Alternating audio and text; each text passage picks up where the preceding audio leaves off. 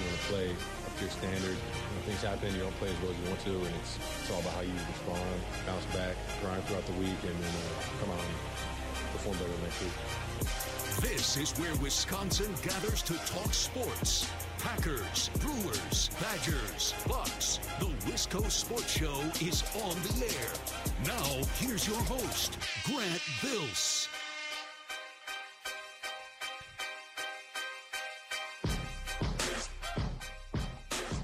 Yesterday afternoon, there was a story put out through The Ringer, right? Bill Simmons' thingamabob, right? Blog, sports, pop culture, podcast, The Ringer.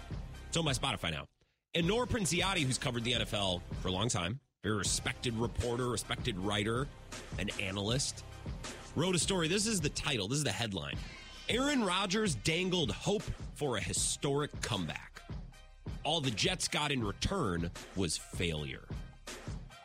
And then I'll read you the next line. Rodgers seemed to convince the Jets he could return from Achilles surgery faster than any player in NFL history. Believing him cost the Jets their season.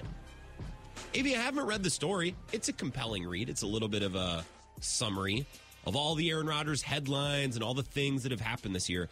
And this is what Packers fans, we know this after our experience the last few seasons with Aaron Rodgers and all the drama and unhappiness until he exited Green Bay. And it's like drama. It wasn't that big of a deal, but there's always something going on, right? What you realize is you could almost put together a timeline. It's like, oh, remember when this story came out and then we reacted and then this thing and then that led to this and that and the other thing. It's a timeline. It's a spectrum. It never ends with Rodgers, right? So she goes through all of the different kind of stepping stones of Aaron Rodgers from getting injured in week one to then making this statement and making that statement and talking about this and that. I did not reference this story on last night's show. I don't think I tweeted about it. I don't think I did anything with it. And it's not because it's a bad story. It's a fine story. But I don't need to dunk on Rodgers for content right now. And I'm a little disappointed some in the media, like Rodgers is getting dragged down the herd. Like, of course he was never coming back. I knew it. And then Nick Wright, who I very much enjoy, on First Things First yesterday, of course he was never coming back. It was lunacy to ever believe he was coming back. It's like, okay, hey, we don't need to do this. We don't need to take a victory lap that Aaron Rodgers didn't come back from an Achilles injury. Okay? I don't need to take victory laps on this show regarding Aaron Rodgers stories because I don't need to take victory laps for content. Some shows do, I don't. Up top. There's no one else in here. I high-five myself. But, like, Rodgers read some lines and read some tidbits from, or Bill, not Rodgers.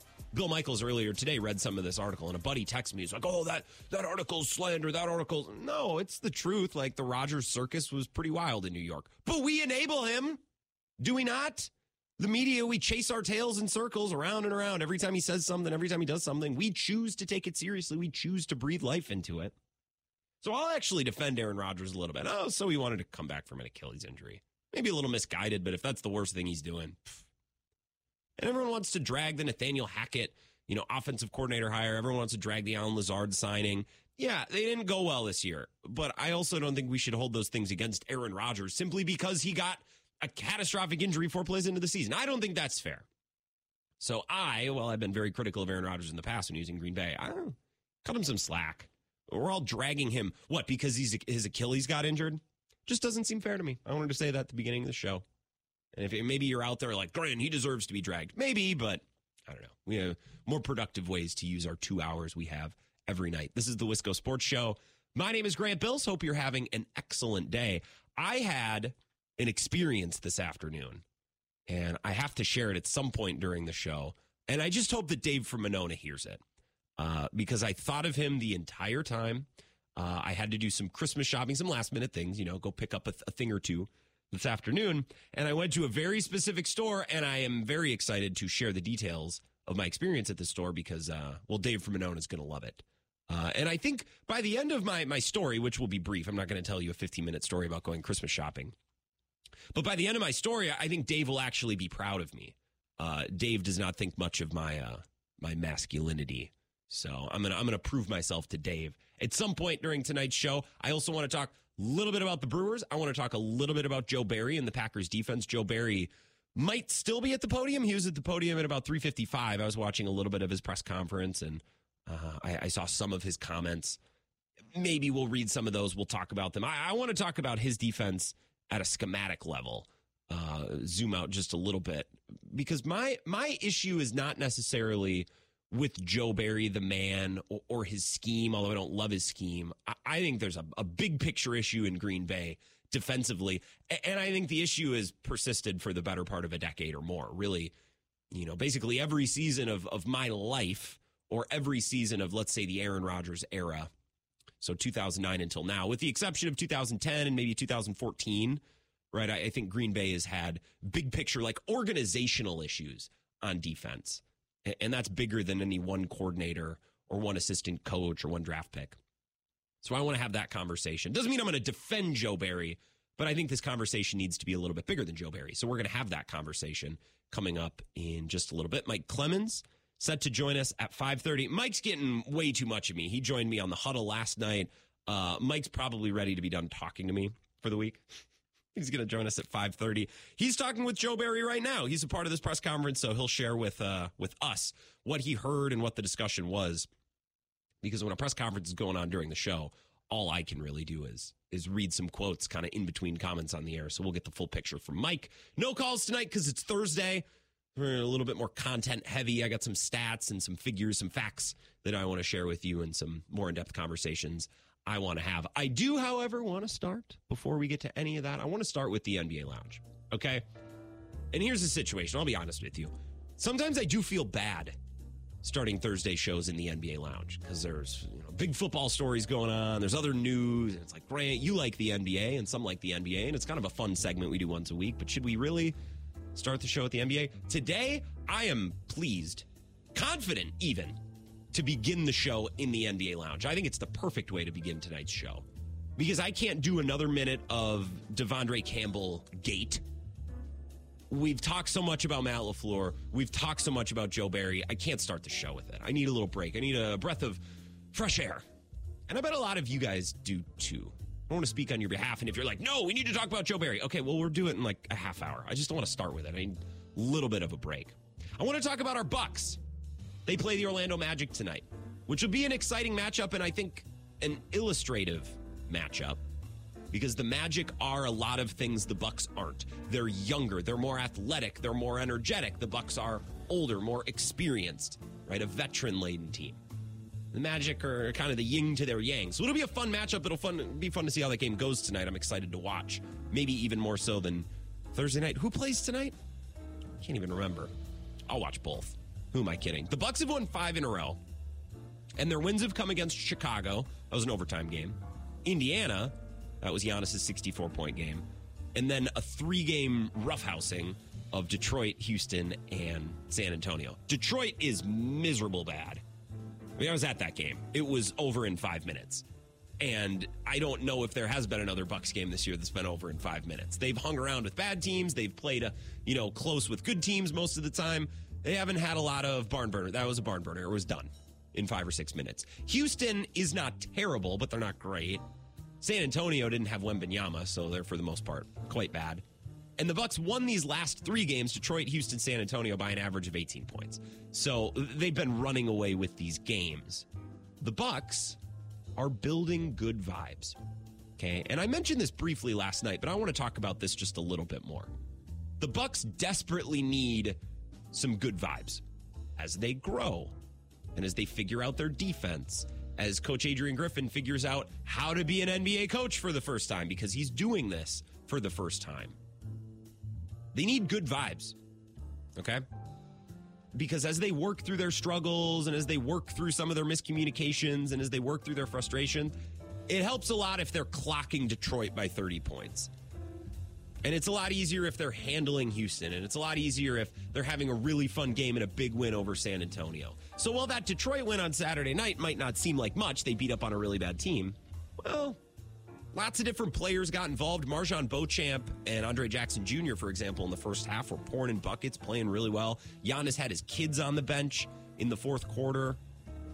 They're building good vibes. They're building fun experiences, and they're getting a chance to succeed together, right? And we've talked about this idea with the Packers throughout this year. I know a lot of you would actually prefer if the Packers would lose more games. That means better draft picks, right? That means they're in a better position this offseason. And I understand that line of thinking a bit. I disagree in the application of that line of thinking. I'm never going to cheer against my team.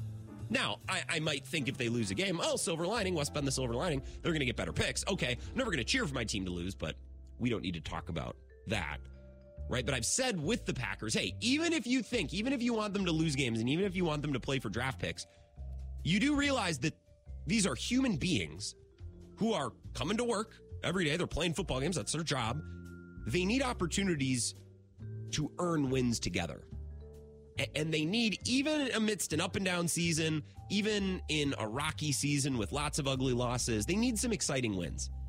Need some wins, right? You need a little moral victory, or not a moral victory, a legit victory. You need a chance to win a game and all together kind of celebrate together in the locker room, be able to feel what that feels like together and get those positive experiences together, because this Bucs team's got some new pieces. Malik Beasley, Damian Lillard, Adrian Griffin. They're going to work through things. They're going to struggle, and they're going to continue to struggle throughout the season. You hope the struggles get smaller. You hope that the struggles get fewer and farther between, but they're going to be working on things all season. It's a lot easier to work on things, and it's a lot easier to go through adversity when you have some wins mixed in there. You know, I always joke about Dave Ramsey, because the last 2 months or so, I've just discovered that Dave Ramsey YouTube clips are like the most it's the most compelling radio in the world. People calling in and explaining that they're in hundreds of thousands of dollars of debt and listening to Dave like tear down their life and build up. There's nothing more compelling on the radio. I have yet to find something in sports radio that matches up entertainment wise, right? So I'm not going to lecture you on finances here, but something that Dave always preaches. I call him Dave because I'm a fan now. Something Dave always talks about. Well, you need to knock out little debts, right? That's why when you do the debt, I'm preaching the gospel of Dave Ramsey, which is not my intention, but right, you want to attack the debt smallest to biggest. That's always what they preach, because you want those little moral victories of checking things off a list. It's the same in sports. Even when a team is rebuilding and struggling and they're not contending, you still need to mix in the little victories and the positive vibes and the good experiences. And the Bucs beating the pulp out of the Pistons and handling Houston and handling San Antonio and getting to do it at home and with the home fans. It's important. It's important that they have those experiences, and it's important that they have good vibes. And speaking of vibes, Bobby Portis is hooping. Bobby Portis brings so much energy and character to this team. Go to a game at Fiserv and listen to the crowd when he checks in and feel the energy in the building when he checks in. He adds a lot to this. And while Bobby is not a shoo-in to play and to play a lot in every single matchup against every single opponent, he's a really important player to this team. And the Bucs are not good enough to get nothing from Bobby Portis and still contend at a high level. The Bucs are not good enough to win multiple playoff series and hang with the other contenders in the East if they're getting nothing from Bobby Portis.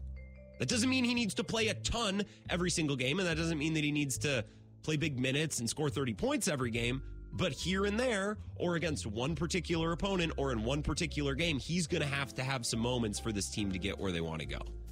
And the last couple of games, he had 30 against Detroit. He had close to 30 against San Antonio. It's good to see him engaged and fired up and playing at a high level, because the Bucs need it.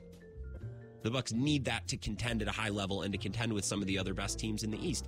And speaking of some of the other best teams in the East, you know, I hate to bring up the Celtics. I was watching them play my Kings just a little bit last night, and we talked the other night about their loss in overtime in Golden State.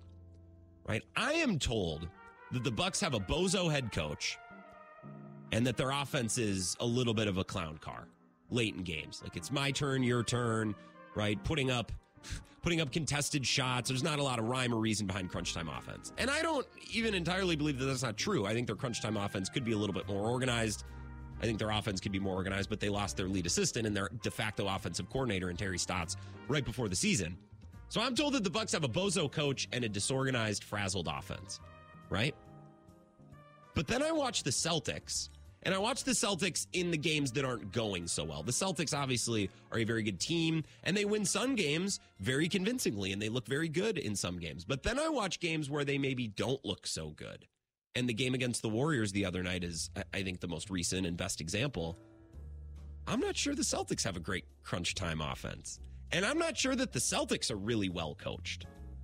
Or you follow Bill Simmons, you see him bitching all the time about Sekiro Joe Mazzulla, their head coach, not taking timeouts at the proper spots, not drawing anything up late in games because it's Tatum and Brown trading contested, really high degree of difficulty jump shots. Right? This tweet from Jason Timpf the other night, who works at The Volume, which is Colin Cowherd's podcast network. He's the NBA guy. He tweeted this. Jason Tatum's obsession with pull-up threes is one of the strangest superstar trends in the league. There are 8 players in the league who take at least 5 of them a game, and they all shoot 35% or better on them, except Tatum, who's below 30%. He was below 30% last year, too. So I don't really feel comfortable slamming the Bucks and how disorganized and how difficult their offense is, while also then turning around and saying, well, the Celtics are that much better. And the Celtics are way better coached. And their offense late in games is much more cohesive. That's not true. That's not true. So, Bucks fans, I would implore you, yes, focus on our team. Yes, pay attention to the struggles of our team, where they need to get better, where they need to improve, whether it be coaching or whether it be execution, energy, focus, whatever. Yeah, focus on our house. Watch our bobber. But consider that other teams, like the Celtics, like the Sixers, like the Heat, other teams go through struggles too. Right? So a complaint that you might have about the Bucks, chances are that another NBA fan is going to also have that complaint with their team at some point in the season. Right?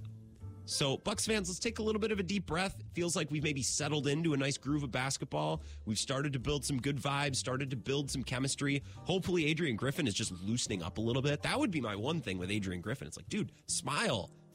Be energetic. Wake up. It looks like you're frazzled. It looks like you're lost sometimes when you're on the sideline. You're coaching an NBA team, a good one. Enjoy it. Smile. Be joyful in what you do and in the way that you coach. Because with the Bucks, our expectations are so high, and our floor, our baseline level of competence and satisfaction for the Bucks is so high. Remember that a lot of these little things that we worry about and complain about, a lot of other NBA teams do too. Okay? It's not like our team is the only team that has bad games and bad moments. Questions about a coach or questions about a certain player and a certain trend. There's something to think about, a little positivity. When we come back, I have a couple more comments about the NBA, a couple more comments about the Bucks, including something I want to share with you regarding Chris Middleton. Our friend Jim Ozarski at the Journal-Sentinel wrote an awesome story about Middleton today. I retweeted it at Wisco Grant. You should go read it if you haven't already. Let's take a 3-minute break. We'll come back, continue the NBA Lounge, and get into Packers before too long. It's the Wisco Sports Show. Back after this.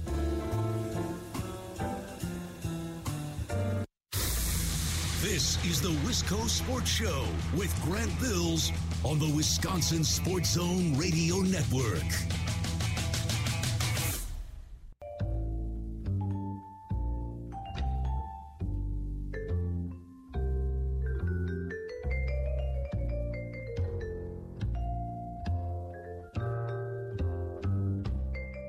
Wisco Sports Show. Appreciate you listening. Mike Clemens, about an hour away. I want to talk about Joe Barry and the Packers defense coming up in about 10 minutes. I'm no Joe Barry fan. I don't want him to be retained. But I'm going to defend Joe Barry a little bit in that I think the Packers' problem on defense is bigger than one man. It's bigger than one defensive staff. It's bigger than Joe Barry. It's bigger than all of us. It goes all the way up to the vice president of the United States, not of the Packers, which, who would that be right now? Ed Policy? Isn't that the guy who's slated to take over for Mark Murphy? It's just really funny because Ed Policy sounds like a South Park character. Sounds like the character in South Park that would take over to be CEO of a football team, like the Green Bay Packers. I'm on Twitter at Wisco Grant.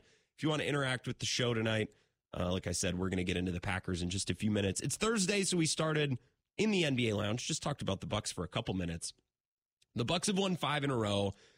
They beat the Bulls in overtime. They clocked the Detroit Pistons. They beat the Rockets. They beat San Antonio. They're winning their last 3 or 4 games by an average, well, I guess their last 3 games directly, by an average of 18 points. They beat the Bulls last week in overtime, which I thought, it's like, why are we messing around with the Bulls? Why are we taking this team to overtime? This team's terrible. All of a sudden, the Bulls might not be terrible. And some of you maybe haven't noticed this, but the funniest thing is happening with the Chicago Bulls. This is really fun, like comical. Funny is actually, I laugh at it. Not like, oh, this is funny, this is interesting. No, like it's funny. I find humor in this. Zach LaVine is one of the Bulls' top players, right? They have DeMar DeRozan and they have Zach LaVine. Zach LaVine wants to be traded. He doesn't want to play there anymore. He hasn't been happy for a little while. He's always been one of those players. It's like, is he going to ask for a trade? Is the team going to trade him? How's this going to go down? Because this doesn't seem like this is going to go the distance, right? So Zach LaVine wants to be traded. He's got foot inflammation, quote unquote. Okay. He's been about 2 or 3 weeks. He's been out of the lineup now. And the foot inflammation, at least the way I'm reading it and the way that it's being interpreted by the masses is, yeah, maybe his foot's a little bit injured, but he doesn't want to play. He's trying to get traded, so he's not going to play again for the Bulls. Okay, the Bulls were on a 1-8 stretch when Zach LaVine got hurt. They stunk. And since Zach LaVine got foot inflammation and started missing all these games, they're 6-3, and the numbers have all spiked. I mean, this is hilarious. Okay, so their previous 9 games, they were averaging 102 points per game. Their last 9 games, and the Bucks have played them within this last 9-game window, 117 points a game. Okay, so 15 points a game. That's a nice little bump in the average. The three-point percentage went up from 34% to 40%. Free throw attempts per game went from 19 to 23, and assists per game, and this is not a surprise, went from 21 to 27. Just really, really funny. So Zach LaVine gets the award for that moment in the other guys when Will Ferrell goes, did that go the way you thought it was going to go? Nope. Right, and then Mark Wahlberg throws his coffee on him. So Zach LaVine is on the bench thinking, oh, my team got a lot better without me very quickly. So those Bulls games, the one last week, they took the Bucks to overtime. And the Bucks could have played a lot better. And the Bucks have this habit of like making every possible mistake they can make while still winning the game. Now, that hasn't been the case against Detroit and Houston and San Antonio the last couple games, but those teams are so bad, I don't know that it matters. Although they went down to the wire with the Pistons earlier this season. I think that was the game Giannis got ejected, which was stupid. But still, right, the Pistons are that bad. The Bucks did go down to the wire with them. Marcus Sasser just turned into prime Michael Jordan for a quarter and a half in that game. That was bizarre. But last week, I look at that Bulls game a little less critically now because the Bulls all of a sudden are playing good basketball, and all they needed to do was not play Zach LaVine, which I think is really funny. I would go to the Journal-Sentinel today if you haven't already, if you're someone that likes reading about sports. Our friend Jim Ozarski put out a really good story about Chris Middleton and what his life and what his career arc has been like since his injury against the Bulls in the playoffs in 2021. And then they beat the Bulls, but then they go on to lose to the Celtics in the second round in 7. And that's the year. And I still believe it to be true that if Chris Middleton was available and even close to correct, I think the Bucks beat the Celtics. Now, maybe they don't beat the Heat in the finals, the conference finals, that is. I don't know.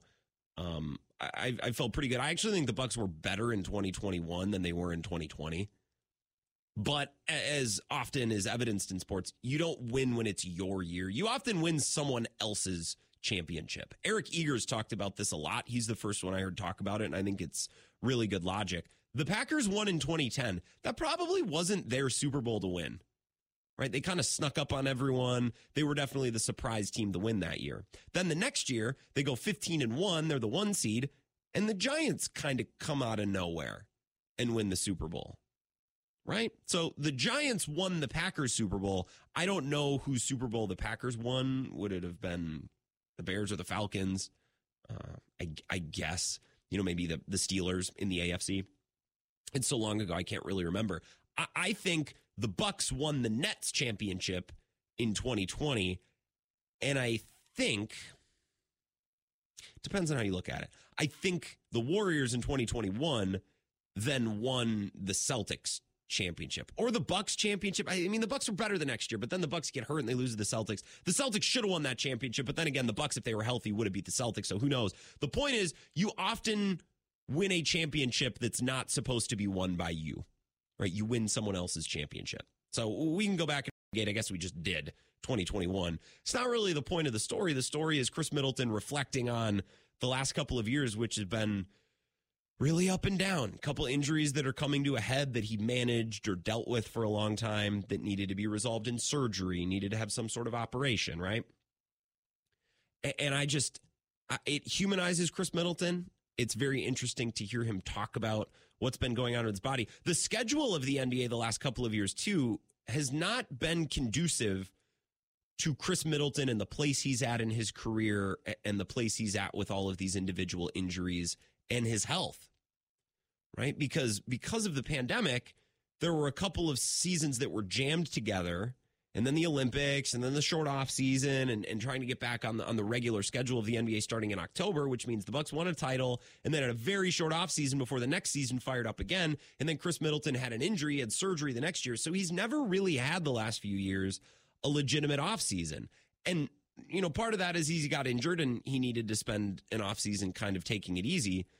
But it's also the pandemic. Like, I'll blame COVID. We blame COVID for a lot of things. We can blame COVID for Chris Middleton and the wonky schedule of the last couple of years. Look, when I watch Chris Middleton right now, I think his offense is as good as ever. He can put the ball in the hoop. He's got a very good touch finding guys as a passer, but not like a traditional point guard, more like a quarterback almost in transition. Or he's played with Giannis a long time, so he's got a good feel of what lobs he can throw and what types of entry passes he can throw. He'll dribble the ball off his toe every once in a while, and he's not the most sure-handed with the basketball.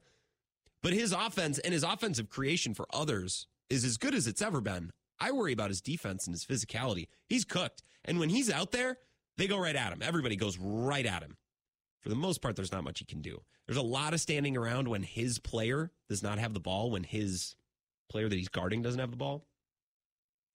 Not much of a rebounder, although he'll turn it on a little bit late in games.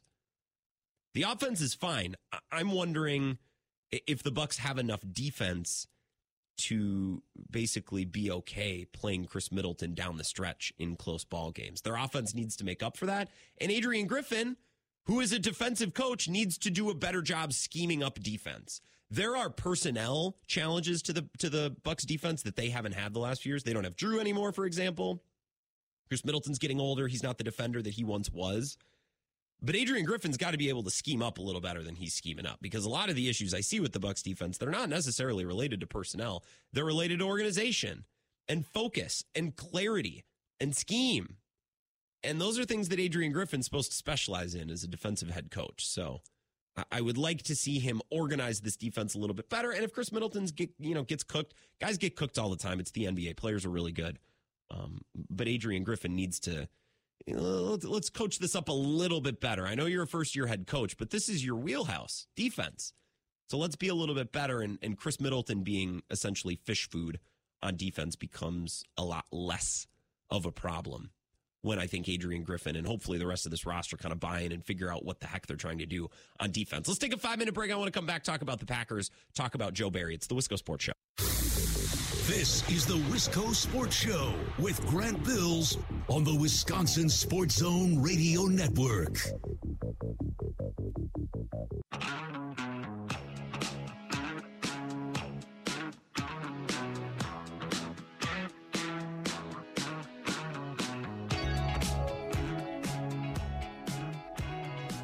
Wisco Sports Show.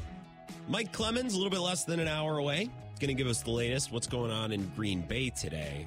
Joe Barry spoke with the media right before 4 o'clock. Probably wrapped up just a couple minutes ago. His pressers normally are lengthy. Say what you want about Joe Barry. He never shortchanges the media, never shortchanges the fans or the owners, in the case of myself. He'll always stand up there, give nice, long answers, take all the time, which was the same with Aaron Rodgers, too.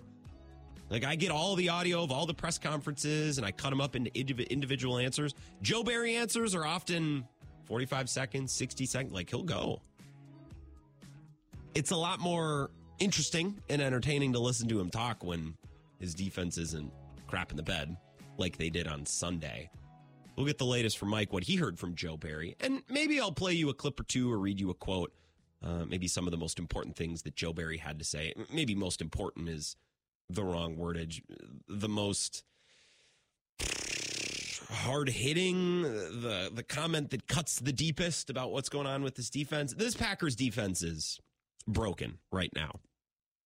All right. Now, I'm not saying it's all Joe Barry's fault. I'm not saying it's all Brian Gutekunst's fault. I'm not saying the players suck. I'm not saying Jair is a fraud and sitting out and he doesn't want to play. But the defense is broken right now. Is there one thing that they do well? What do they hang their hat on? What's their thing, right? They're not that good in coverage, and certainly part of that is because their personnel has gotten a lot worse as the year's gone along, right? Lost Rasul Douglas, lost Jair Alexander, who hasn't played in almost 2 months. But they're not a good team in coverage at all. Their linebackers don't cover well either. Devondre Campbell got cooked in coverage. Quay Walker has regressed. They're not good against the run. Giving up 200-plus rushing yards. How many times this year? 4 times? 4 times? 5 times? It's at least 4, right? Which is like 2 or 3 too many. And every once in a while, you play a great rushing team. You play the Eagles, or you play a team that can really put it on the ground like the Niners. And you have a bad day against a really good team. That's fine. 4 times, 3 times, however many times it's been, they've given up 200-plus yards. Can't happen. So they're not good in coverage. They're not good against the run. You could say that their strength is rushing the passer. Okay, I could see that. I think on their good days, they can rush the passer. And on Sunday, they rushed the passer. They had 5 sacks. But it didn't matter. Because they didn't take those sacks. They didn't take the negative yardage. They didn't take the 2nd and long, the 3rd and long. And they didn't get off the field. Right? So if your strength is rushing the passer, you expect sacks, you expect negative plays, tackles for loss, maybe a turnover here and there. And I guess they got 1 turnover. But if your strength is rushing the passer, you expect a lot of 2nd and longs, 3rd and longs. And this isn't a defense that gets off the field on 2nd and long or on 3rd and long. So that's a problem. That's an issue. And their pass rush can disappear week by week. It disappeared against the Giants. It disappeared at times, earlier in the year too. So I'm not really sure what this defense is supposed to be good at. The Joe Barry scheme, which is an extension of the Brandon Staley scheme, which was in LA, which is an extension of the Vic Fangio scheme. He's been in Denver and Chicago. Now he's in Miami, right? The idea is you avoid big plays. Right? You play a little conservative. You play no doubles defense, 2 high safeties, or secondary players that play a little bit off, and you prevent big plays. And you force a team to beat you little by little by little. But the Packers don't even do that. They give up a bunch of big plays on Sunday. So if we're not covering well, and we're not stopping the run, and we're not preventing big plays, which means that even if we get a sack, it doesn't guarantee anything. We'll give up a big play. We'll give up a 2nd and 20 or a 3rd and 12. Even on a screenplay, even on a play that's like not designed to pick up all the yards, they'll give up all the yards. So the main thing schematically that this defense is supposed to do, they don't do. They can't cover. They can't stop the run. They can rush the passer sometimes, but because of all the other issues on the defense, that doesn't really matter. What's this defense good at? And if you go outside scheme, let's forget about scheme for a sec. Let's think about the Packers' defensive culture, right? The way they play, the way they hit, the way they tackle, the way they develop players. And by that, I mean they don't develop players. They don't tackle. They don't hit hard. They're not sticky in coverage. They're not good at anything. And I think this is a problem that's persisted before Joe Barry. It's a problem that persisted before Mike Pettin. For years and years with Dom Capers. It's not the fault of the defensive coordinator. The defensive coordinator is like the principal, okay? The principal oversees the school and makes sure the budget is followed and keeps an eye on the big picture, all the spreadsheets, all the data. I actually don't really know what a principal does precisely. I'm just speaking in general terms. The principal oversees the whole operation. And then on a day-by-day basis, an hour-by-hour basis, the teachers are the ones that interact and have an impact on the kids, on the students, right? And I don't think a football team is that different. Now, I think a defensive coordinator probably interacts with defensive players a little bit more often than a principal would interact with kids. But day to day, hour to hour, in position room or in position group meetings and in film sessions and out on the practice field, these players are interacting with their position coaches a lot more than they're interacting with Joe Barry. And I don't know that that's been a wildly productive state of affairs either. Like, I don't know if the Packers defensive staff was a school. I don't think they have a a drop-dead defensive coordinator or principal in Joe Barry, but I also don't feel that strongly about any of these position coaches. Like, well, I don't see a lot of good tendencies in communication in the secondary. Wouldn't lead me to believe that whoever's teaching them and coaching them up is doing a great job. I don't see great technique against the run. I don't think their pass rushers have great lane integrity. They get too far up the field and let Tommy DeVito squirt out behind them for 50 yards rushing, or what did he have, 70, 80 yards? I don't even remember. So I don't know that the principal is that good. I don't know that the teachers are that good. If it's me, I am getting rid of all the staff. I'm getting rid of the administration.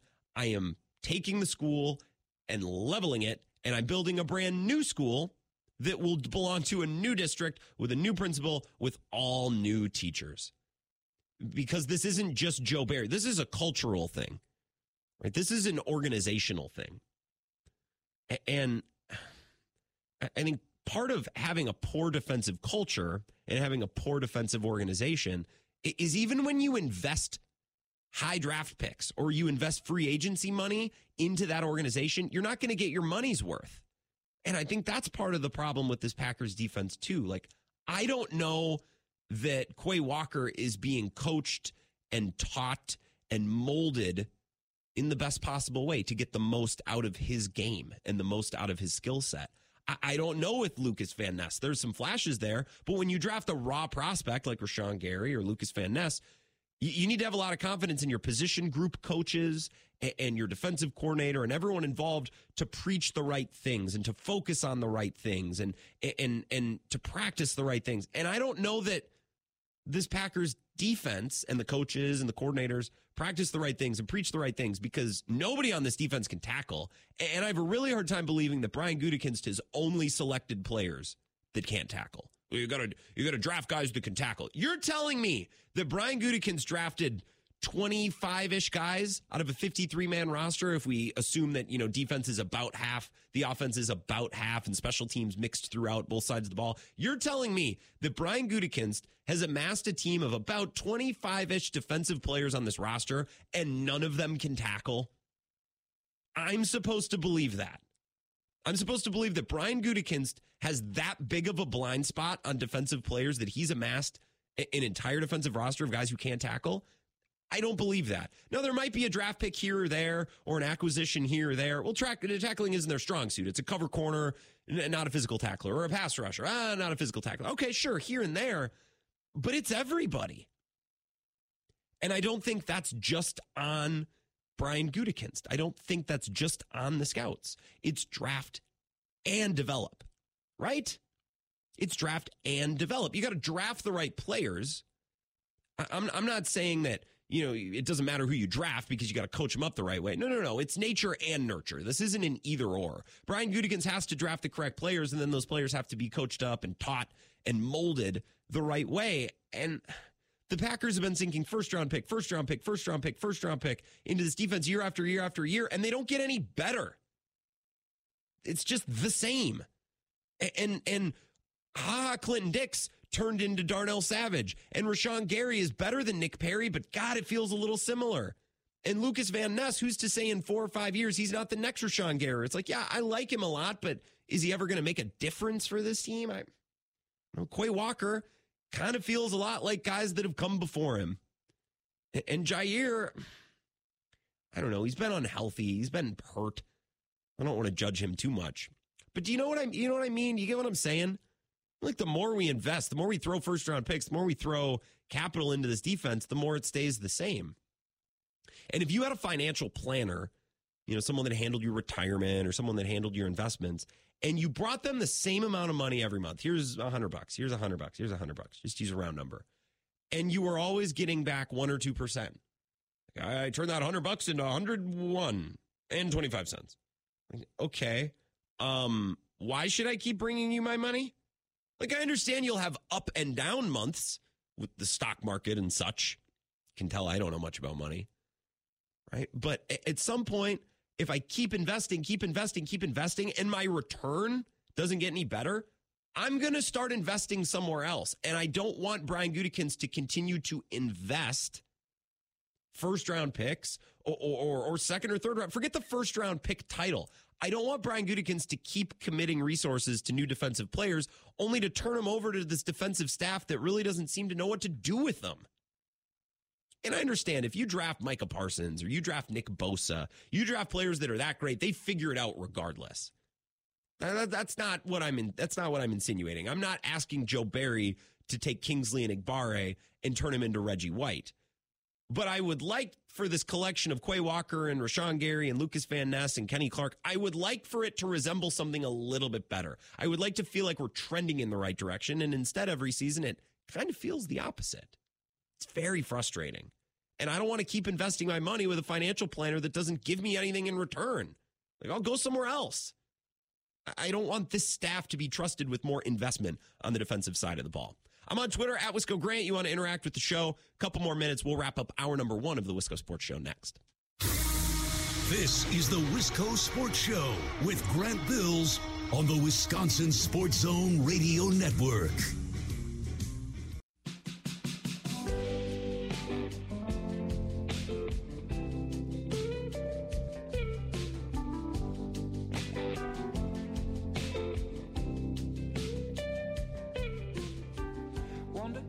Wisco Sports Show. Joe Barry spoke with the media a little over an hour ago. I don't know when he wrapped up. I think he started around 3:30. This quote, tweeted by Rob Domofsky. This week was particularly hard on me, hard on my family, but this is the NFL. This is what you sign up for. We deal with it. We had a bad game. I have to be better for our guys. I put that on me. Anytime we don't play well, that's on me. Look, Joe Barry needs to go, but Joe Barry is not the problem. Right? Joe Barry is another stooge in a line of stooges that have coordinated mid defenses with mid assistants. It just needs a brand new start. It needs a fresh start. Right? And if you think of a coaching staff like a school, right? The coordinator is the principal, but the principal does not make a direct impact every single day on all of the students, right? That's what the teachers do. The teachers are in the classrooms, hands-on with the kids. The kids don't remember, in 7th grade, you know who really changed my life? Mr. Smith, the principal. Like, no. Now, the principal had an impact on my life, but that's only because I kept getting called into the principal's office for being a smartass with teachers. So really, when you think about it, still the teacher was the one having the impact on me because the teacher was like, dude, you need to get this clown out of my class. So that's still, it still applies. Right, the teacher's the one who obviously teach, but impact and leave a lasting impact on the kids. And a football team is not that dissimilar, right? Joe Barry has some fault in all of this. He has the most fault. He's in charge. But I don't really feel strongly about any of the position coaches. I don't feel strongly about the culture. I don't feel strong about anything because they don't do anything well. And they get first-round pick after first-round pick after first-round pick. And I can hear Vagabond John, well, what do you mean, the 27th overall pick? It's still the 27th overall pick. If they were to use a late first-rounder on a defensive player, you're still getting a better defensive player than you would get in the 3rd round or the 4th round or the 5th round. And they keep shoveling resources and shoveling investment into this defense, and it gets no better. Right? So it's not just to draft. It's to draft and develop. Jeff tweets in, he says, Goot's draft plan is to draft guys that can't tackle with the belief that coaches will teach these professionals one of the most basic parts of the game, which is tackling. I don't know. Like Jair, so you tell me, I can't remember. I remember Kevin King getting drafted. And one of the things about Kevin King was he wasn't afraid to hit. Right? Kevin King in college was not afraid to tackle. And then he's in the NFL for a couple of years and all of a sudden he can't tackle. And I can't remember if Jair tackled in college. I can't really remember his draft profile all that well. And I'm definitely not the person to ask because I don't do that much draft stuff. Because for the most part, I don't care. Right? The Packers draft their guys, and then I learn about them. And then I find the information that makes me feel good about them, so then I always win. Right? Right? So then every pick is a good pick. Now, I understand. Goot will draft guys who aren't known for their tackling, but are known for this, that, or the other thing. That's fine here and there. What I won't believe, Jeff, and I don't know if this is what you're saying, But what I won't believe is that Brian Gutekunst has drafted an entire defense and amassed an entire defensive roster of guys that can't tackle. That I won't believe. You're telling me each and every one of these guys individually is poor tackling, and there's nothing the coaches can do. Goody buys the groceries. He buys the ingredients for the defense. They're stuck with what he gives them. I don't think I buy into that. One or two guys here and there, sure, totally. But if Goody drafts an unbelievable athlete with all the size and all the speed and all the agility, but maybe a little bit more raw, is it so insane to think that, well, the defensive staff needs to work on fundamentals, work on this and that at the NFL level, right? Is that insane to think? Develop one guy, help one guy improve his tackling. You know what I'd like? I'd like to see a player get to Green Bay on defense and to see them get better year after year after year. And it often feels like the opposite. Like Quay Walker is regressing right now. You say, what about Rashawn Gary? Sure. Okay. You got me. I guess Rashawn Gary is developed. It only took 4 or 5 years. Okay, there it is. Let's take a 2-minute break. We'll get an update from Zach Heilprin. We'll come back. Talk more about the Packers. Mike Clemens will join us. Maybe some more comments from Joe Barry. Hour 2 Wisco Sports Show. Next.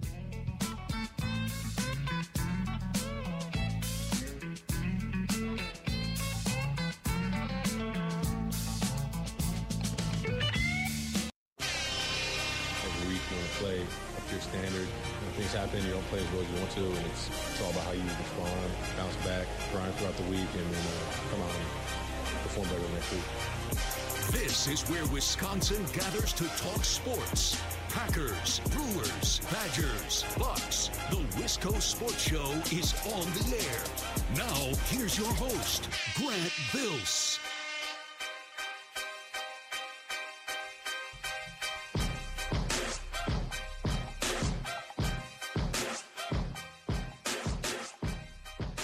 Going to be a lot of Joe Barry commentary at Thanksgiving this weekend. Or at Thanksgiving. Christmas. Yeah, I have my holidays lined up correctly. Going to be a lot of Joe Barry talk at Christmas. You know, you're going to get to your family gathering. You're going to hug. Nice to see everybody. Hey, can I get you a drink? And then you're going to get a drink, and you're going to nestle into maybe a spot in the kitchen where you're going to lean, or maybe corner of the couch. Give it a couple minutes. Then, man, what about this Joe Barry cat? And then you're off and running. With your uncle or with your cousin, with your grandma. My grandma probably has said a prayer for Joe Barry. Probably wouldn't curse him, but maybe he said a prayer. There'll be a lot of Joe Barry discourse at Christmas get-togethers this weekend. It'll be fun. It's good small talk. Well, what else would be on the list of Wisconsin small talk right now? Joe Barry. All right, you going to watch the bowl game coming up? I don't even know who's going to play in it. Yeah, you can't talk much about that. I don't know, maybe I have to put that together. By the end of the show, maybe we'll do that tomorrow night. We'll put together a list of Wisconsin sports-related small talk topics for you and your relatives that you never see this upcoming weekend. I don't know, it's a good project for tomorrow. I'll get to work on that right away. It's the Wisco Sports Show. My name is Grant Bills. I'm on Twitter, @WiscoGrant, if you would like to make a comment on the show. No calls on Thursdays. I think it's kind of a good system. We get a little bit of a break from each other, and then we hit it hard tomorrow to wrap up the week. You never miss a Friday show. You guys included. I'd never want you to miss a Friday show. So I am on Twitter, @WiscoGrant, if you would like to be part of the show. Jeff says there was a bit of sarcasm in my tweet. What I'm saying is that Joe Barry, as well as Goody, probably shouldn't get Christmas presents this year. Yes and no. I don't know. So I think of the Buccaneers, right? The Buccaneers, when they won their title, yes, they had Tom Brady at quarterback, of course. But the Packers also had Aaron Rodgers at quarterback for a long time, okay? And that is not a wide gap. There is a gap, especially winning in the playoffs, which Brady really had a knack for, and Rodgers, well, we don't need to have that discussion, okay? I don't want to get political, so we can leave that bag of chips over in the corner. I don't need to pop that open. But the Packers were always trying to put together the defense that the Buccaneers had, right? And Jason Light, their general manager, put in a first-round pick to get Vita Vea, a second-round pick to get a player like Carlton Davis or Devin White or, you know, all of these players, Antoine Winfield Jr. And I remember all of the stories post-Super Bowl were like the story of Jason Light and how he amassed this defense. He invested a first-round pick here, a second-round pick there, a second-round pick here. It's like the Packers, this is what the Packers are doing. And the draft is mostly a crapshoot. A little bit of it is luck. A little bit of it is projection, right? A little special sauce mixed in there. It's not an exact science, and no GM is perfect. No GM will ever be perfect. No scout will ever be perfect. It's fluky. But, man, I just don't see why a team like the Bucs, who beat the Packers in the playoffs in 2020, 2021, I don't see why the Bucs were able to invest into their defense and come away in a way better spot. And you could say, well, they took Vita Vea, that was a premium pick, and Devin White was a top 5 pick. Oh, okay, sure. But like, I really like some of these Packers players that they've picked. They haven't all been home runs, but I like a lot of the players that they've picked. And it didn't amount to anything. And week after week, you know, I got to listen to commentators wax poetic about Wink Martindale. And, he's just so creative and he's aggressive and this, that, and the other thing. And then the next week, Todd Bowles, he just really knows what he's doing. It's like, well, why can't the Packers have a guy that is someone you actually have to worry about, someone you actually have to consider in game planning? Not be afraid of. I don't think anyone's afraid of anyone. But Wink Martindale can really dial it up, and Todd Bowles can really dial it up. And then it's Joe Barry. It's like everyone's asking what the hell he's doing and what the hell his defense is doing. I don't know. Brian Gutekunst, he's on a cool throne right now, as they would say on Pardon My Take. There's hot seat, there's cool throne. Brian Gutekunst is on a cool throne because he put together an offense basically in 2 drafts that is ready to rock and roll. Right, with the picks and the selections of Dobbs and Watson and Wicks and Reed and Kraft and Musgrave, who all have looked like in spurts they can totally play. And this offensive line. And it's not just Goody. It's the scouts and it's the system and it's the culture that's been in place in Green Bay for so long. It's the other side of the coin of the Packers defense. Anything that anybody does on the Packers defense stinks, but anything that anybody in the front office does about the Packers offensive line seems to work out. Rasheed Walker right now is second only to Trent Williams in pass block win rate in the NFL. He's been a really good left tackle in pass protection. No, the competition hasn't been the best in the world. They're not seeing Nick Bosa and Myles Garrett every week, but you know, the Packers are playing a third-place schedule for a reason. They weren't that good this year, and they got younger and even worse this year. So they're playing the schedule that befits them. And I'm not going to nitpick, well, yeah, Rasheed Walker's look great, but who have they played? I don't know. There's good players everywhere in the NFL. The offensive line has been good. Goody in that front office continues to build it up. Their skill position players are great. A crazy stat from Mike Sando in The Athletic today. I can't even believe this is real. And I got to scroll to remember where it was in this story. This is why I don't like people, and Bill does this from time to time, and I'm not going to argue with Bill on his own show, but Bill's like, being young can't be an excuse. Well, it can and it can't.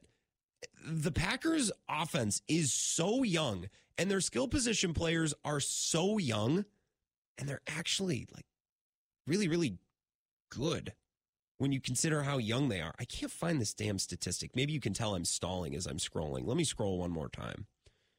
Right, their EPA per play is outstanding.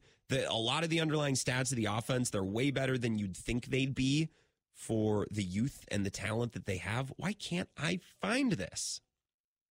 Mike Sando, The Athletic, by the way, is very good. He does the quarterback tiers every year, you know, and he goes on every podcast to talk about it. It's a whole thing. It's like a media tour every year, normally in about late August, mid-August, somewhere in there.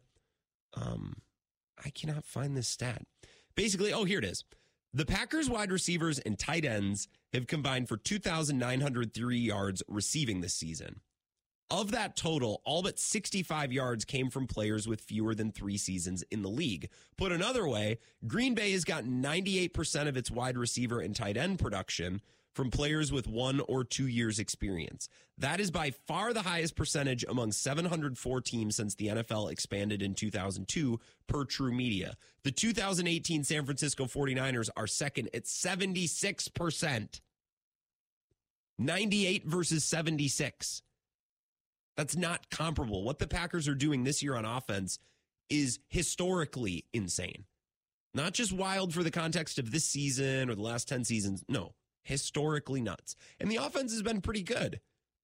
They're not old enough and they're not organized enough to win in shootouts yet, but that was never supposed to be the way the season worked. The way the season worked was supposed to be the offense hopefully is good enough. They have a strong running game and a strong defense. Well, the defense's bottom has completely dropped out the last 2 weeks, and all the running backs are hurt. Okay? I want to listen to just a little bit of this Joe Barry presser. I don't want to listen to the whole thing. The juicy stuff's probably at the front end anyways. We can pause and talk about this as it goes by, but this is Joe Barry at the podium about an hour ago. Joel, what was this week like for you after? What was this week like for you is the question, if you can hear it. Losing sucks. I mean, always. But, yeah, I'd be lying to you if this, it was – this week particular was hard. It was hard on me, hard on my family. But that's – this is the National Football League. This is what you sign up for. So this is, there's – what's the saying? No crying in spilt milk, or over spilt milk. So, I mean, I think the term, we had a bad. By the way, no crying over spilt milk. I think the more correct expression in this instance would be there's no crying in baseball. I know that this isn't baseball, this is football, but I think that applies better. It doesn't matter. Game. I have to be better for our guys completely. And I put that on me all the time. Anytime we don't go play well, it's on me. So, but yeah, this week was in particularly hard, to be honest with you. Joe, what kind of steps have you taken to kind of solve or improve the communication issues? Yeah, I think there were a couple specific issues, but I mean, there's things in a course of a 60-plus football game. There's insane amounts of things from a communication standpoint that take place on every play. So, I think the biggest thing is that it starts with me just, getting these guys better. And we were able to come in and hopefully correct the things that were correctable on Monday. Bounce back, had a great week of practice the last 2 days. So, but yeah, it always starts with me, number one. When you say he's a dead man walking, and it's sad. Like, it doesn't bring me any joy, but he's cooked. Like he doesn't. He's doing his best. He's taking accountability, I guess, and it's probably not all his fault. In fact, I'm certain it's not all his fault. But he's saying, yeah, it's on me. It's number one, which I guess is the one thing you have to communicate. He doesn't have answers for any of this. Let's listen to one more question and answer here, and then we can move on. This week was hard, going back to Sunday. After that game, did you question your own job security at that point? Yeah, I've never, because I'm a firm believer in I control the controllables, and I control things that I can handle and I can deal with. I have no control over that. So I know, of course, again, back to this is the National Football League. It's the most popular sport, watched sport, talked about sport in the world. So, of course, those things are always going to be out there. That's not true, but for the purposes of this conversation, and hear them. And, but no, I mean, I've learned a long time ago, being in this league as long as I have been, control what you can control. Worry about what you can worry about. And I have this pulled up on YouTube because it just happened. So we're going to talk with Mike in a little bit, and he'll probably have some clips he wants to play us to. But I'm reading the YouTube comments, scroll by, and this one just says Bryce Young finna throw for 350 on us, and I don't know why that made me laugh, but it does. YouTube comment. I made the mistake of opening up Bill Michaels' YouTube today and reading the comment. That's just a war zone in there. It's no business of mine what you or anybody else thinks of me. So I try to control what I control all the time, and when things are going well, obviously, and then also when things are going bad. Control the control. You can, in a way, control how your guys play these last 3 games. I understand you're going to say, you coach for your job every week, but do you think these last 3 weeks, your back yourself is pretty much up against the wall in terms of... Oh, yeah. I mean, I read what you guys write. I hear what you guys say. But I think that's the great thing about our league. That's the great thing about the National Football League. It is, the top of the top, the best of the best. And I mean, I think that's not only a every year thing, that's an every week thing. But that's again, when you sign up for this, when we sign up for this, we know that's what we're getting into. And that's the thing I love about this league. That's the thing I love about the sport. And it's the highest level of competition at every level with every position. Joe, when you say that you need to be better for your guys, specifically the miscommunication, how much of that falls on your responsibility to teach them how to execute, how to communicate, what to do, and why hasn't that happened to this point? I wish to answer the first part. Absolutely, that it starts. I'm a firm believer. It's everything is top down. Correct. So everything starts with me. So when things aren't proper, it's my job to get it right.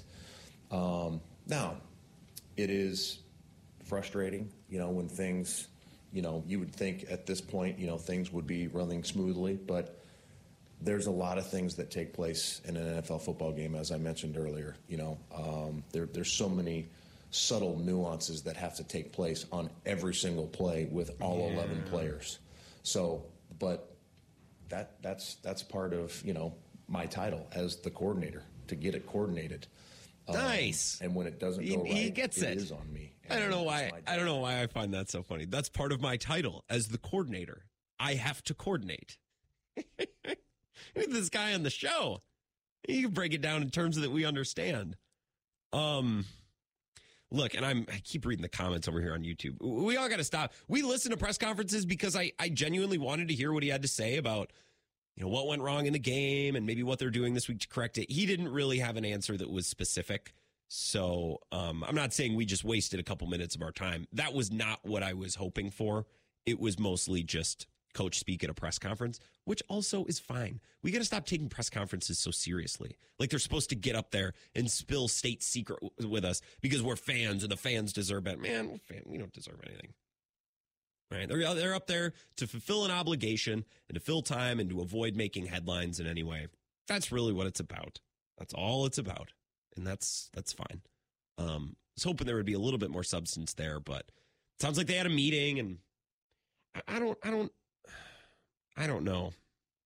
There are so many little transactions and rotations and calls and checks all the time in a football game. So I am sympathetic to that. But Devondre Campbell is the guy with the green dot on his helmet. And I understand Campbell's banged up and maybe not in a peak physical position to cover and to tackle and to run. But it's not like you got a bunch of kids out there. On the back end, yes.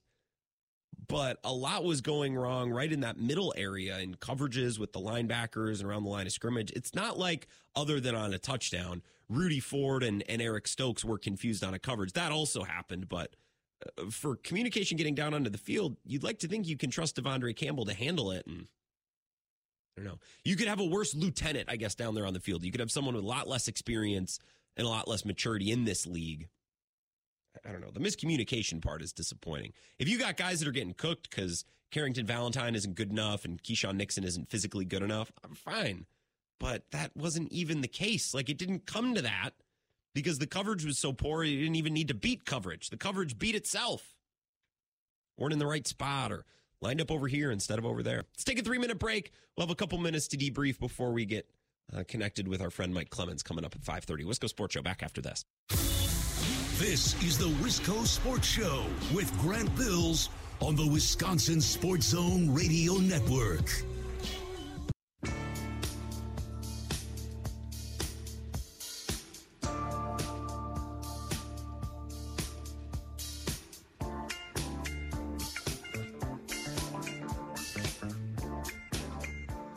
Wisco Sports Show, just a couple minutes away from Mike Clemens, set to join us at 5:30. Mike can tell us what he heard. Rich Bisaccia, I almost said Rick Bisaccia. Rich Bisaccia and Joe Barry both speaking with the media within the last couple of hours. We heard a little bit of what Joe Barry had to say. It is over. He is screwed. just listening to some of those answers. And I don't hold all of this against Joe Barry. His personnel has got worse and worse and worse as the season's gone along. Jair Alexander, I don't want to have an opinion on this, right? Like, I don't want to be that guy that says, oh, Jair doesn't want to be in Green Bay. He doesn't want to play. He's quitting on his team. I don't know that. And as someone with a platform, which I don't take it that seriously, but also, like, when I yell things like that into a microphone, it puts it out there, and I don't know that there's any truth to that. But in any event, Joe Barry has lost his best corner. He lost his other best corner in a trade. I also don't like how Joe Barry used his corners this year. So there was a graphic that got tweeted out today. I'll do my best to explain this. So this is PFF data that's been visualized in a graph. And who tweet? I hate when people don't have real names on Twitter because I want to shout out who tweeted this graph, but it's just a bunch of letters, so I can't shout you out. But basically, it's a graph that's visualizing cornerback separation prevented, right? So how good is a corner at preventing a wide receiver from getting open, right? And it's measured in percentiles. So if you're in the 75th percentile, that's top, 3/4 of the league, right? If you're closer to the 100th percentile, that means you're basically the best. So this graph has zone coverage on the y-axis and man coverage on the x-axis. So the higher vertically you are on the graph, the better you are at preventing separation in zone coverage. The farther to the right you are, the better at preventing separation in man coverage. So ideally, you want to be all the way in the upper right-hand corner because that means you are great at preventing separation in both man and zone. If you're bottom right, it means you're really good at playing man, but not so great at zone. And if you're all the way at the top, but all the way at the left, it means you're really good in zone, but you're not good in man at all. And it's a really, really interesting, I guess, visualization for what players are good at. Carrington Valentine is top 75% or in the upper quartile, the upper fourth of the league in man coverage. I don't think Carrington Valentine is some superstar. I don't even know that he's a largely above average player, but he's pretty skilled in man coverage. They don't play a ton of man, right? Keyshawn Nixon is actually top half of the league in man coverage, but they don't play a lot of man. Rasul Douglas is about the 80th percentile in the league in man coverage, and they had him playing a lot of zone when he was here earlier this year. And this is why I'm worried, not just about Joe Barry. I'm worried about the whole thing. I'm worried about the whole operation from top down. It's like, I don't think their personnel is the best personnel in the league, but I don't know that they maximize the personnel they do have. Right? That's your job as a coach, is to take your players, figure out what they're good at, and build the boat around that, to highlight their strengths, to minimize their weaknesses. And I don't know that this Packers defensive staff does that. Right? I don't think they take players in and figure out they're good at this, they're weak at this, all right, we're going to help them with this. I just think they take them and they plug them in to whatever they wanted to do in the first place. And I don't like the idea of playing the type of defense the Packers play. First of all, it's not really succeeding anywhere in football. Vic Fangio, and it's his scheme in Miami, they're doing okay, but they have Jalen Ramsey and Xavier Howard and a really good pass rush, and they're still mostly just okay. Brandon Staley's defense sucks. Joe Barry's defense, you could say, well, they don't give up that many points. Well, but they're also not playing that great of competition, and all of the underlying numbers, the advanced numbers, are just miserable for the Packers. Bottom 5 in the league in just about everything. So this too high no doubles defense really isn't working. It's not even really working that well for Vic Fangio, who has a ton of talent down in Miami. I think you need to let your players compete, and you need to let your players kind of turn their brain off just a little bit. And I don't mean they don't need to focus. I'm not saying they don't need to be assignment sure, and I'm not saying they don't need to communicate.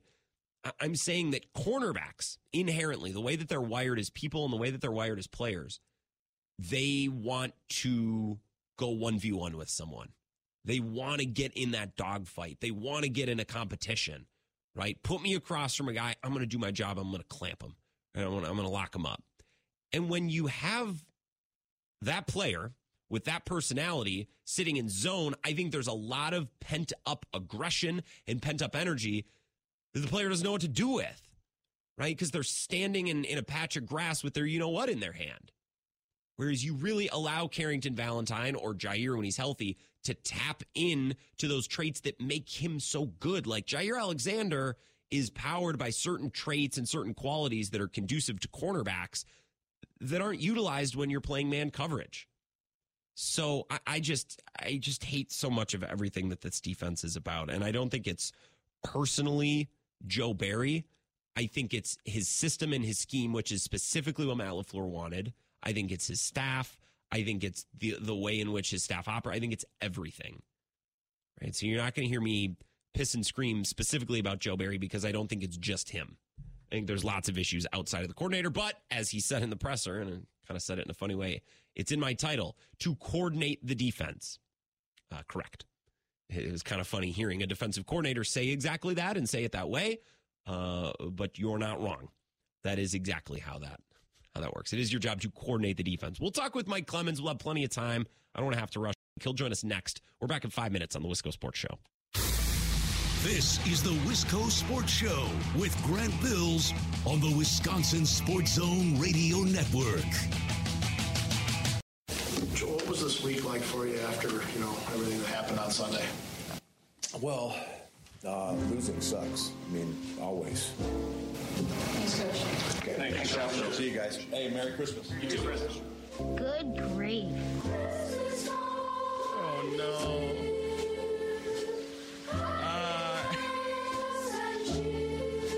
Wisco Sports Show.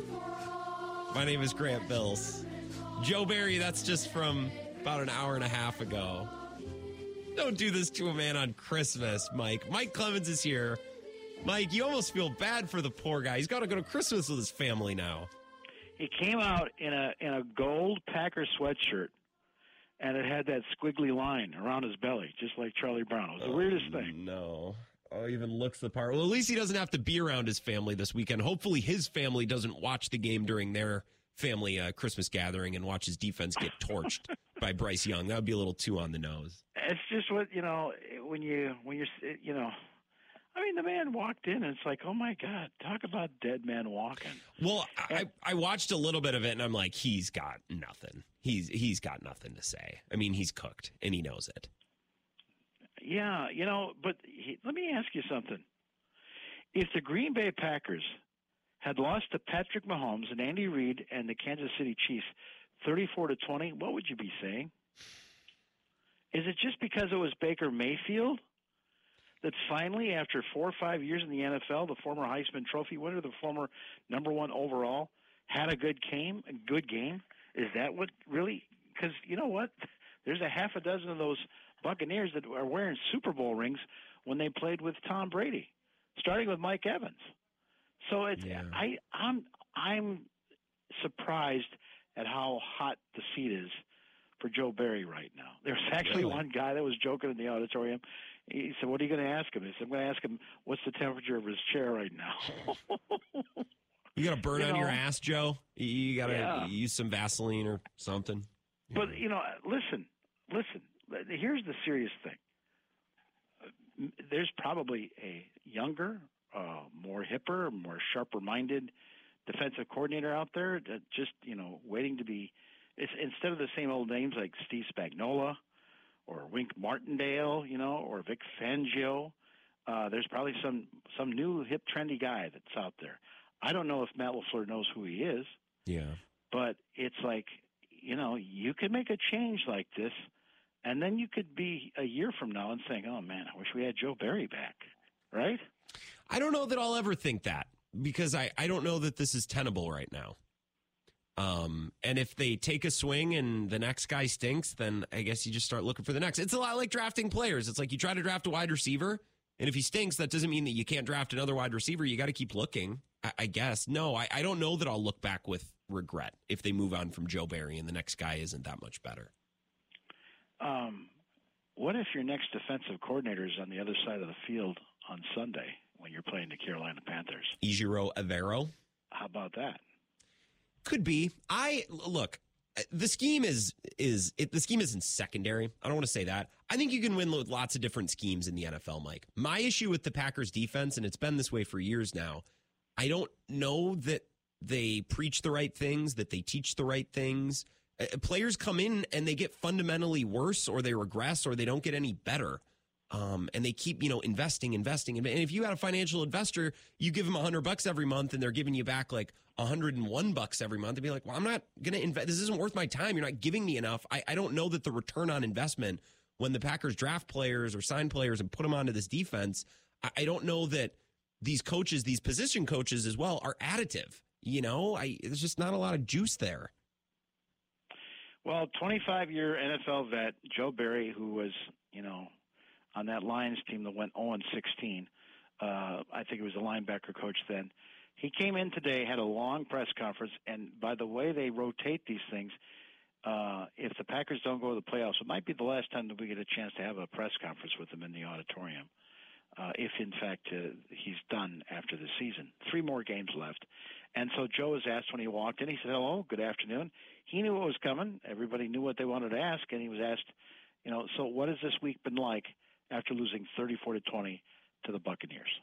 Well, losing sucks. I mean, always. But, yeah, I'd be lying to you if this, it was – this week particular was hard. It was hard on me, hard on my family.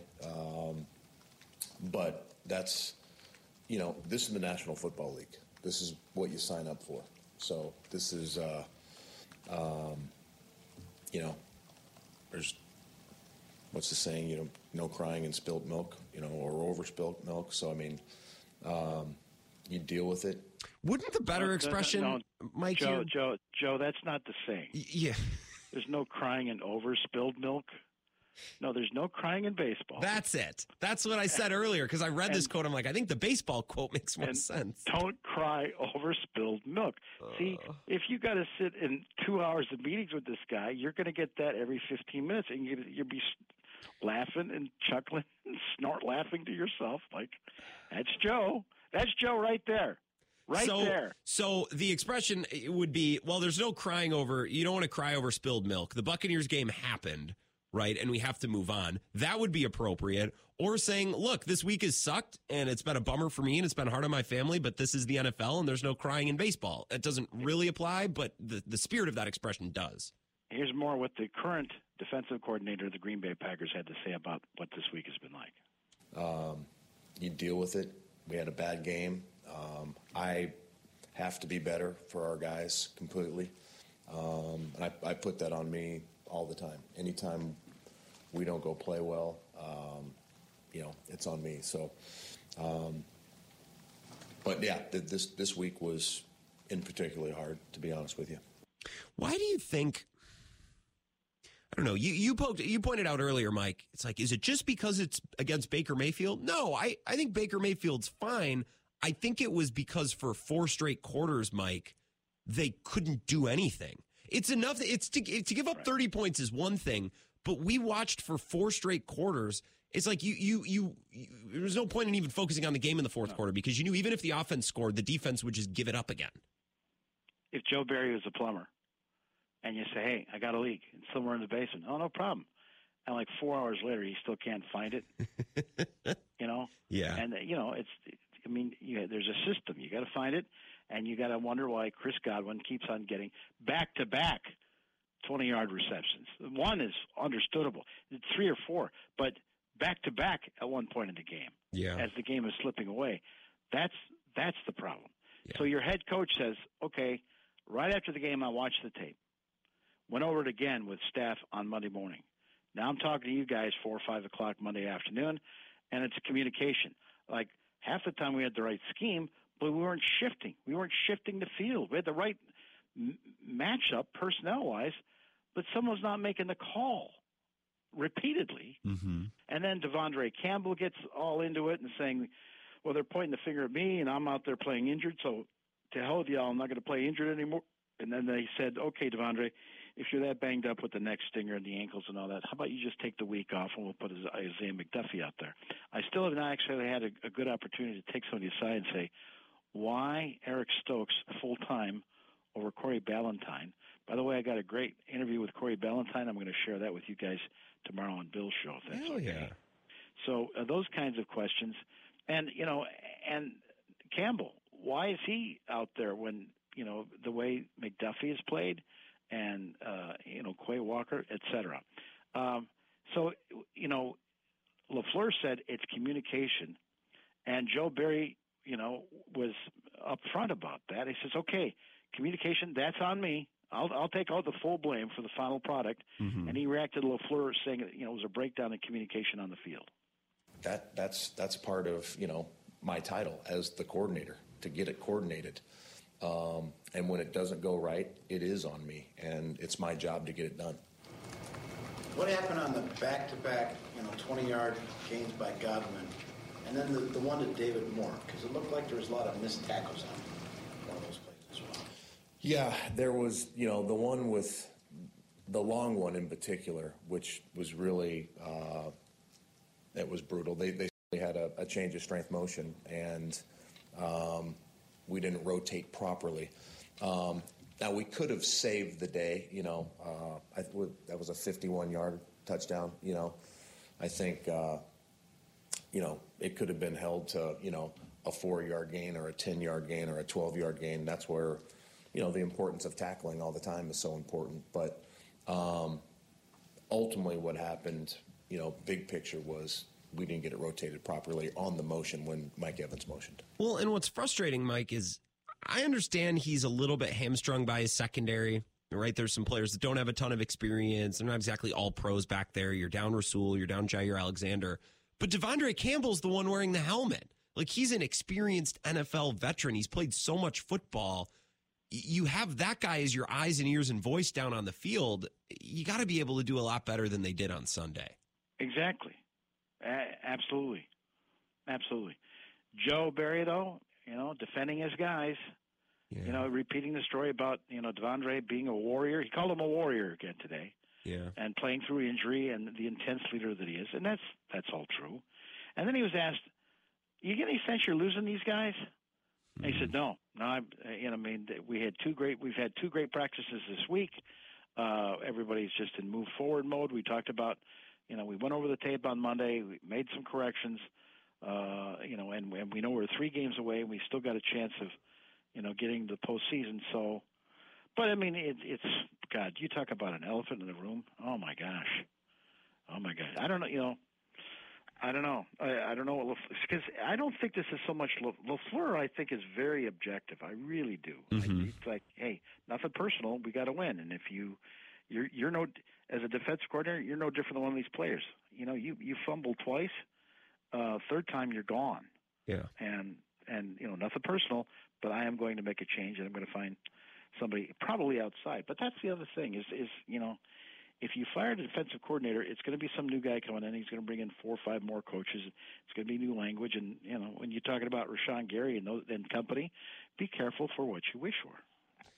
Yeah. I think Matt LaFleur is very objective, which is probably why he drives fans crazy. Fan is short for fanatic, as I say often, Mike. Matt LaFleur, I think, understands the situation with this defense. I just think this offseason they're going to have to take a long, hard look at what they've invested into this defense over the years and the results that they've got or haven't got. And they got to ask, are we going to keep doing this? Because we keep doing the same thing and we're getting the same results, right? And for the most part, they haven't been good enough. I don't know. I think Matt LaFleur's going to have to take a long look at this. It's like Joe says, hey, no crying over spilled milk. No crying in spilled milk. That too. Hey, while I have you, Luke Musgrave, his window was open today. That's awesome news. I didn't expect to see that. As a matter of fact, they emptied out the training room today. Everybody out of the tub. Let's go out and play football today. Hell yeah. Luke Musgrave, who's been dealing with a lacerated kidney, trotted around out there a little bit. He was out there. Luke Tenuta, what is he, 6'9"? This big dude. The one thing we got good against is we just, when you get a big dude like that, you want to see what he can do. He jacked up his ankle in Cincinnati, and we haven't seen him since. He was out there trotting around on the field today. So, and Emmanuel Wilson, the great running back, who in that same game in Cincinnati had an 80-yard run in the preseason. And on the same series, was it the Rams game where Aaron Jones goes down with this MCL that he's been dealing with? Then, like a series or two later, Emmanuel Wilson takes a really hard hit and jacks up his shoulder, when in fact he could have been getting all of these reps along with A.J. Dillon. LaFleur is actually the one to point that out. He was out there in limited participation today. So it was kind of a day where they're getting some of these guys to say, hey, look, there's 3 weeks left. Let's get you out there. Let's see if we can get you snaps and see what you look like under the lights as we begin our final evaluations as to who's going to be back here in Green Bay next year. Injuries are never a good thing, but for this team and what they've experienced this year, Christian Watson missing some time has given more reps to Dontavian Wicks, Malik Heath. And I think at the end of the year, they'll be in a better place for that. And with Luke Musgrave, exploding his kidney, Tucker Kraft has gotten to play a lot more, and he's become a really nice tight end that I trust a lot in spots down the stretch here. So it's, again, injuries are never a good thing, but if you're looking for a positive spin, everybody's got to play at some point this year, and every player just about has had their moment at one point or another. And the coaches, including Adam Stenovich, offensive coordinator, just said this about 45 minutes ago. You got to be honest. We had Tucker Kraft, in OTAs and minicamp and camp, and had some snaps and plays. But it's not until Luke Musgrave is gone, and you say, okay, let's throw him the ball down the sideline, and he starts hurtling over guys and running with the ball like it was, George Kittle, that you go, you don't really know what you got until you've got them in an NFL football game. There's nothing else you can do to simulate this thing, and now they can hardly wait for Musgrave to get back and to be in, what do they call it, 12 personnel, where they got one running back and two tight ends. Yeah. And the damage that they could do with those two tight ends, they're very excited about that. I'd say 22 personnel, but they haven't had more than one running back healthy that they trust for, it feels like 2 months now. So we'll stick with 12. Yeah. Right. That'll have to work. Another thought today is this. I mean, this is like the second year we've had 17 games. I saw a rookie. He was going to talk to us, and he said, Can I go to the hot tub? He was walking so stiff after a Thursday practice today. We let him go, and that's Carrington Valentine. These dudes are stiff, man. Yeah, they are banged up, and so we let him go off to the hot tub because he needed to get some relief before he had to go to the second half of his day, which is more review of today's practice, more look at tape of the Carolina Panthers. A Panthers team that was 1-12, and then they took on the Falcons in the rain, and it was just a sloppy game. The Falcons, I think, fumbled twice or 3 times.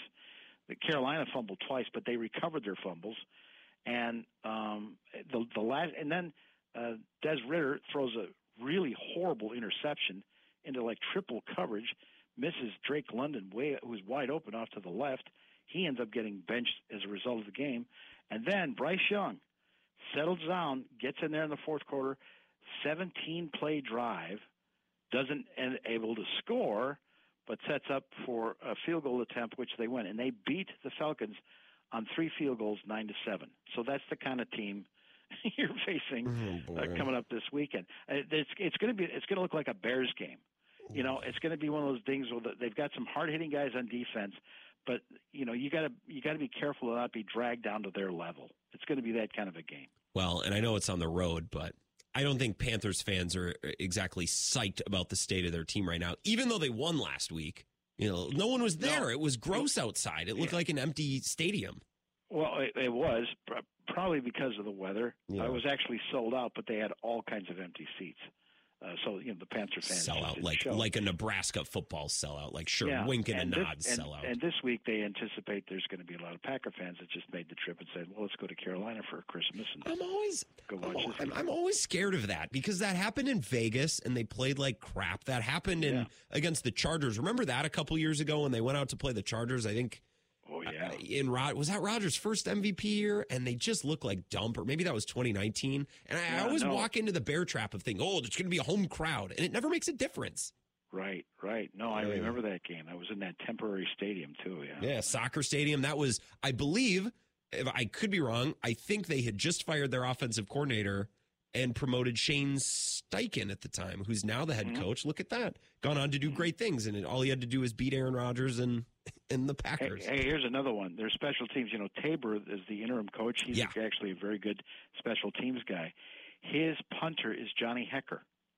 And so Rich Bisaccia came out this afternoon, your special teams coordinator, and this is what makes the difference between him and, say, Mike McCarthy's Ron Zook. Wow. Johnny Hecker he's not only a punter, he's a quarterback. He's attempted 25 throws as fake punts. He's got a good arm. And I said, like the one in 2018. And he looked at me like, what?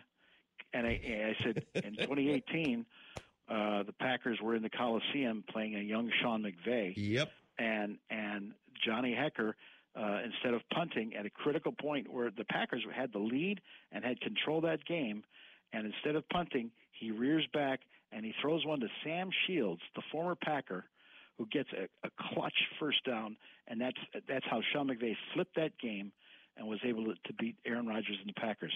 And the guy that he beat, Kevin King. And that was the Ty Montgomery game and the game where Jair Alexander kind of stepped out and showed that maybe he could really play. Yes. I would keep going back to 2017, but that's about where my memory runs out. So I would love to keep trading games with you, but I think that's the end of my my historical knowledge. Mike, I appreciate you. Have a great Christmas this weekend, a great holiday. I appreciate all that you do for all of our shows and for what you do for my show twice a week. Thank you. You too, Grant. Thank you. Merry Christmas to you and yours. An expression that I love using. Makes me feel like an old man. All right, let's take our final 3-minute break. Wisco Sports Show. We'll wrap it up. Turn things over to Mr. Temple and Mr. Heilprin. Zach and Jesse live at Monks and Sun Prairie. Talk about a really good signing day for the Badgers yesterday. So some great Badgers content coming up next. We'll wrap up the Wisco Sports Show, however, in 3 minutes. This is the Wisco Sports Show with Grant Bills on the Wisconsin Sports Zone Radio Network.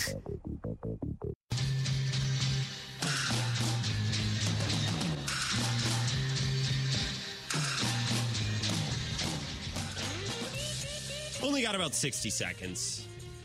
Wrapping up the Wisco Sports Show. We appreciate Mike Clemens, his reporting, especially his injury updates today. Luke Musgrave trending in the right direction. Maybe get some of these running backs back this weekend as well. We're going to get Zach and Jesse coming up in just a couple of minutes. Live at Monks and Sun Prairie, east side of Madison. So stop in for the show, watch Thursday Night Football, watch the Bucks there tonight, food, drink specials, and the show they got lots to talk about. Big signing day for the Badgers in their recruiting class yesterday. Temple and Heilprin next. I'll talk to you tomorrow at 4. Never miss a Friday show.